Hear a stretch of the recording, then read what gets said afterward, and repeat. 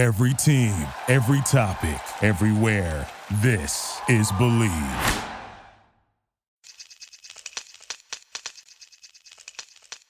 Hi, this is Stu Hodem with Believe in the Media Guide on the Believe Podcast Network. Do you believe?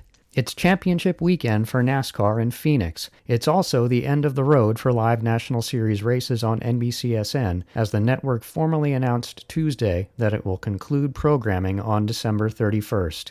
Next year, USA Network will televise more than 25 live NASCAR Cup and Xfinity Series races and 11 exclusive weekends as part of more than 1,500 hours of sports programming that moves from NBCSN. Before we get to 2022, we'll preview the 2021 finales of the Cup and Xfinity Series on NBC and NBCSN. The NASCAR Xfinity Series Championship will be presented in prime time Saturday, November 6th, with pre-race coverage beginning at 8 p.m. Eastern, leading into race coverage at 8:30 p.m. Eastern on NBCSN. The NASCAR Cup Series Championship will be decided on Sunday, November 7th on NBC and Peacock, with a 90-minute edition of Countdown to Green at 1:30 p.m. Eastern and Green Flag just after 3 p.m. Eastern. NASCAR on NBC analyst and former crew chief Steve Letarte sets the scene for both series, starting with Cup's Championship 4 of reigning champion Chase Elliott and 9-time race winner in 2021 Kyle Larson from Hendrick Motorsports versus the Joe Gibbs Racing duo of 2017 champion Martin Truex Jr. and the best current driver to never win a Premier Series title, Denny Hamlin. The fan base this year has been delivered the four best. They're 1 through 4 in laps led. They win a lot of races, and I can make a reasonable argument how each of them could win the championship or what the weakness is of each 4 of them, and their concerns should be heading to the championship race. So I think that's great in any sport. When you get to the culmination of a championship, I think everybody just hopes that it's a great event, a great battle. And with these 4 drivers, I don't know how it can't be, right? Even if someone has an issue, there'll be 3 less to fight it out. So I expect that to be the case. And on Saturday, to have 4 different organizations with an opportunity, I think is pretty special. And all 3 manufacturers represented on Saturday. We don't have that on Sunday, so I think that's special as well. And Phoenix has proven to be a great venue for this event. And last year they did a nice job as we started to see fans come back, but it was so electric at Martinsville. I'm really excited to go out to Phoenix and see a full racetrack of fans, because as great as the sport is, as great as the competitors are, the fans make everything special. And to have it back at full force is really going to be a special weekend. Hamlin helped ignite the electricity at Martinsville after another Hendrick driver, Alex Bowman, got into him on his way to a 4th victory of the season, preventing Hamlin from gaining momentum and causing him to refer to Bowman as a hack. It's the latest drama between drivers that's played out on NBC's telecasts. NASCAR Hall of Famers who followed their fathers into that institution, Dale Earnhardt Jr. and Dale Jarrett, discuss how rivalries used to last longer, why they don't now, and why a return to short tracks like the 2022 season-opening clash at the Coliseum in Los Angeles could light more sparks. The rivalries that I remember, and DJ can talk on this a little bit, they lasted sometimes for years, whereas the rivalries that we have had over the last couple of decades tend to be shorter. Now, the drivers don't always become friends. They still may dislike the hell out of each other, but you don't see the rivalry continue on the racetrack like we used to years ago. I mean, the best example I think would be my dad and Jeff Bodine. They spent 2 years, I think, running over each other needlessly at several times, that doing things that was detrimental to both of them. And it was awesome. Even though I would be frustrated with Dad at times for doing what he would do, it was still fired up the fan bases, So that's my take on it. Yeah, that's a lot of good stuff, Junior. You're exactly right. And it does go back to the beginning of this sport, with rivalries and, back to my dad's time with Junior Johnson and David Pearson and Richard Petty. And those things, as Junior pointed out, the ones that were good lasted for a long time. And that was beneficial to the sport. And we enjoyed that. The thing about now is that I think that drivers are a little more guarded because of social media and every move that they make being put out there for everyone to see, every single thing. They're totally under a microscope. So I think they're a little more guarded to let that happen. But for some reason, this year in particular, seems like that everybody said the heck with that. I don't care what people might think on the negative side of it. I've got to show this, and this is who I am. And it's beneficial for us to see that. Let's just make sure that we don't tear them down for being who they are and showing us that and willing to show that. And I'll say that I think one of the reasons is that there's two words that come to mind that bring these type of situations, and that's competition and pressure. And when you put the two together, when you have a competitive field like it is now, that anybody can win. I realize Kyle Larson's won 9 times, but still you show up, you feel that there's way more drivers that have an opportunity to go win. And you couple that with the pressure to make the playoffs and be one of the 4 drivers here this weekend racing for a championship, whether it's their first or trying to add to their resume. There's a lot of pressure, and especially to those drivers that didn't make it that are past champions, because once you get to that level, that there's nothing else makes you feel good about your season if you don't have an opportunity to finish off a season with a championship. So this is great, and love to see it, and fun to see it. And the thing is things are going to get said, and everybody's not going to agree with it. And there's always going to be 2 or 3 sides to everything, and let's let them talk. I would add one more thing, that the Chase Elliott Harvick issues and what we saw this past weekend both happened at Bristol and Martinsville, 2 incredible short tracks that have always produced a lot of drama and a lot of hurt feelings and a lot of rivalries. And you don't tend to get that at the bigger 1.5 mile tracks. The drivers aren't going to beat and bang and run over each other on those faster racetracks. And the sport back in the 70s and 80s had many more short track races. And we've since moved kind of toward a different style, a different culture with 1.5 miles, and now leaning more toward road courses. And so as someday we may eventually cycle back toward the short track scene a little bit, we're likely to see a whole lot more rivalries and a whole lot more drama in the sport. When the NBC analysts were asked to pick a title favorite, Jarrett chose Larson, saying Larson's lack of experience running for a championship doesn't discourage him from his pick. It's going to be interesting how all of this plays out throughout the week as the drivers start talking more about it.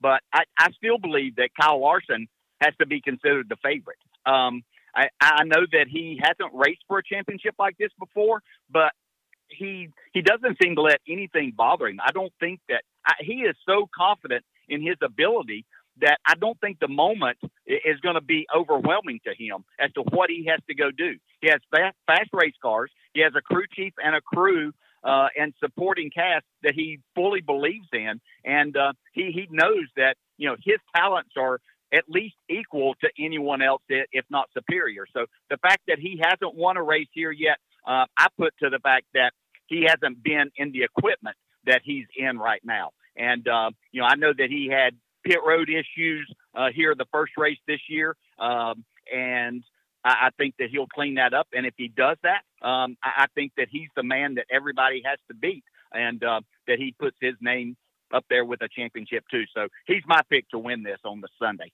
Earnhardt Jr., who is known for deep, thoughtful answers, shares why attitude and mentality, more than just fast Hendrick cars, factor into his choice of Chase Elliott to win back-to-back titles. I feel like they've kind of found a little bit of pace over the last little bit here. But remember last year when they interviewed him about his feelings, his emotions coming into the weekend at Phoenix, and he said something along the lines of, "What an incredible opportunity for me! I can't believe that I have this opportunity. I'm here to embrace having a shot at this." And I mean, human nature in most cases, I think, would be for someone to sense overwhelming pressure, anxiety, nervousness, maybe some fear, all these things would be difficult to admit, but I think everybody would feel some sense of that. And he seemed to have really none of that. He was like, oh man, this is great. What an opportunity for me. You know, I thought that was so amazing. And then he went out there and won. So what, you know, some of the most elite athletes in sport can really program their brains, and they can sort of, you know, make themselves think the way they need to think and shut out or all the anxieties and nervousness that I talked about doesn't even exist. It's not fake. It's not a front. But some of the most elite athletes, like they realize it in their brain. They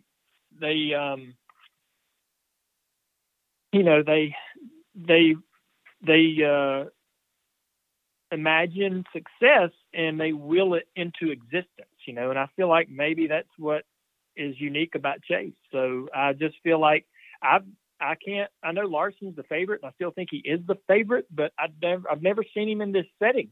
So I don't know if I can say he goes in there and wins it, because I've never seen him, you know, in such a, you know, win everything kind of moment. When, you know, we've never seen him in this situation in NASCAR. We've seen Danny, we've seen Truex. I think Truex has the same sort of mentality as Chase, but I don't know if he has the same race car. So that'll be interesting to see what kind of pace both of the Toyotas have in practice and in qualifying. But, you know, as far as the mentality and the attitude and personality, I think Chase goes in with the best approach. 4 years after winning his first title, Truex is the underdog. Letarte wonders whether he can rally. This sport is a very quick news cycle, and what Martin Truex Jr. and 19 car are going to show up, because if the 19 car from the first quarter to third of the season, then he's going to be a tough battle. But if it's the 19 car from the final third of the season, he just hasn't, or they is better than he, because I'm not sure it's a Truex thing. I'm not sure it's fair to analyze what the issue is, but the team, the entire 19 team, has not brought equipment or races or a performance that can match the other three. It's there. We've seen it, and we saw it in the spring. And Jeff Burton was very adamant all summer long that they better figure it out, because they just can't continue to assume they can go back to what they had and what they ran before. Now, we did see some speed out of the 19 at Martinsville. It was definitely a stressful last 50 laps for the 19 car.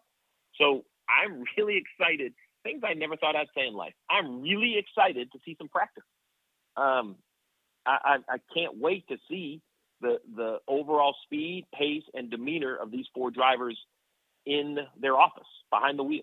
As Letarte notes, NASCAR's had a run-what-you've-brung format for most of the season, and his former driver and fellow analyst, Earnhardt Jr., says more track time will allow for better storytelling. It should be a great weekend. We get a little bit of practice, which is going to be fun. I have missed practice as a broadcaster. The practice sessions and qualifying and all those things sort of help build the storylines. We get an idea really how to handicap the field and who might have some unique pace in those sessions, and without that, it's been a little bit more difficult to understand exactly what you expect to see in the race. And there's good and bad to that, but I've missed practice, so I'm excited to be there Friday and see what's happening on the racetrack. And it's going to be a fun weekend. Looking forward to it. You can watch the Seoul Cup practice on Friday, November 5th at 4 p.m. Eastern on NBCSN, and Cup qualifying will be Saturday, November 6th at 7 p.m. Eastern on CNBC. Thanks for listening to Believe in the Media Guide. If you enjoy this show, please subscribe and rate the podcast on iTunes, and find us wherever you get podcasts, including Believe.com. That's BLEAV.com. I'm on Twitter at Hodem, HOTHEM as in Mary. Stay tuned and stay safe.